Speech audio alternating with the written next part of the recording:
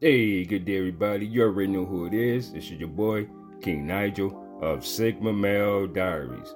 Thank you, ladies and gentlemen, for all the love and the support. Thank you for following me. Thank you for subscribing to my YouTube channel. Ladies, remember to hit that notification bell so you'll be notified of my newest upcoming content. Ladies and gentlemen, I have an issue with every black man that I come across on social media, as well as some women.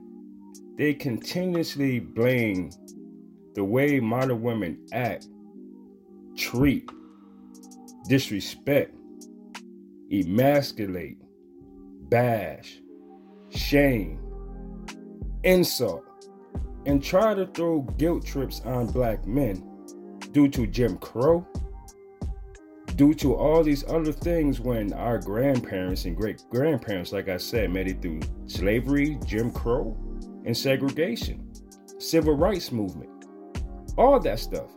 But a lot of men and women of the African American community is not paying attention to the key factors as this.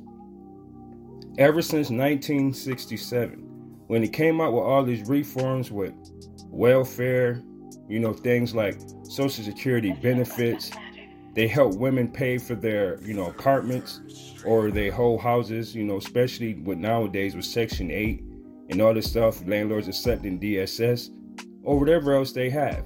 But if you ever paid attention throughout the course of time, when a man goes for these same benefits, they make it damn near impossible. If not, they just make it harder. So why do these modern men, modern women feel as if everything is blamed on slavery due to Willie Lynch and supposedly some type of other book? The thing is this: all these patterns, all these habits, all this entitlement, all this expectations was handed down by the single mothers that are in the 80th percentile of the African American community. 80% of these women are single mothers. Women are known to bash men for living with their moms. Women are known to bash men for living with roommates. Women are known to bash men for just not having their own, whatever the case is. But do you ever think about how that man's lifestyle is? That man's lifestyle is based on his own benefit. It's not for validation.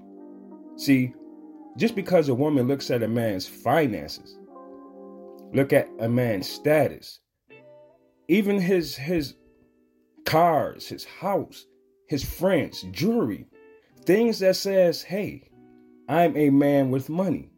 And a woman will look at that man and immediately classify him as an alpha male. But alpha males are provider males. They're leaders. They're protectors. But you running around dealing with Pookie and Ray Ray, they have you fend for yourself. You don't have no protection from the children that he create with you.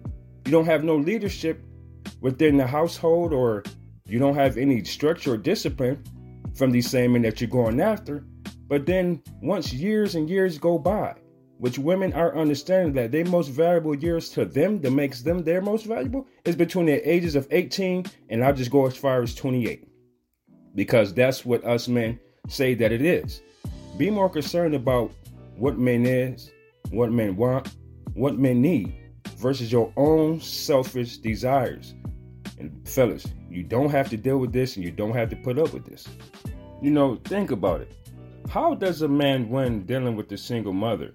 Now, in most instances, when you're dealing with men that are their own bosses, they are made men. They invested so much in themselves, their time, energy, effort, attention, financial resources, and everything. When these type of men look at other men's children, that's a $150,000 price tag throughout the course of that child's life.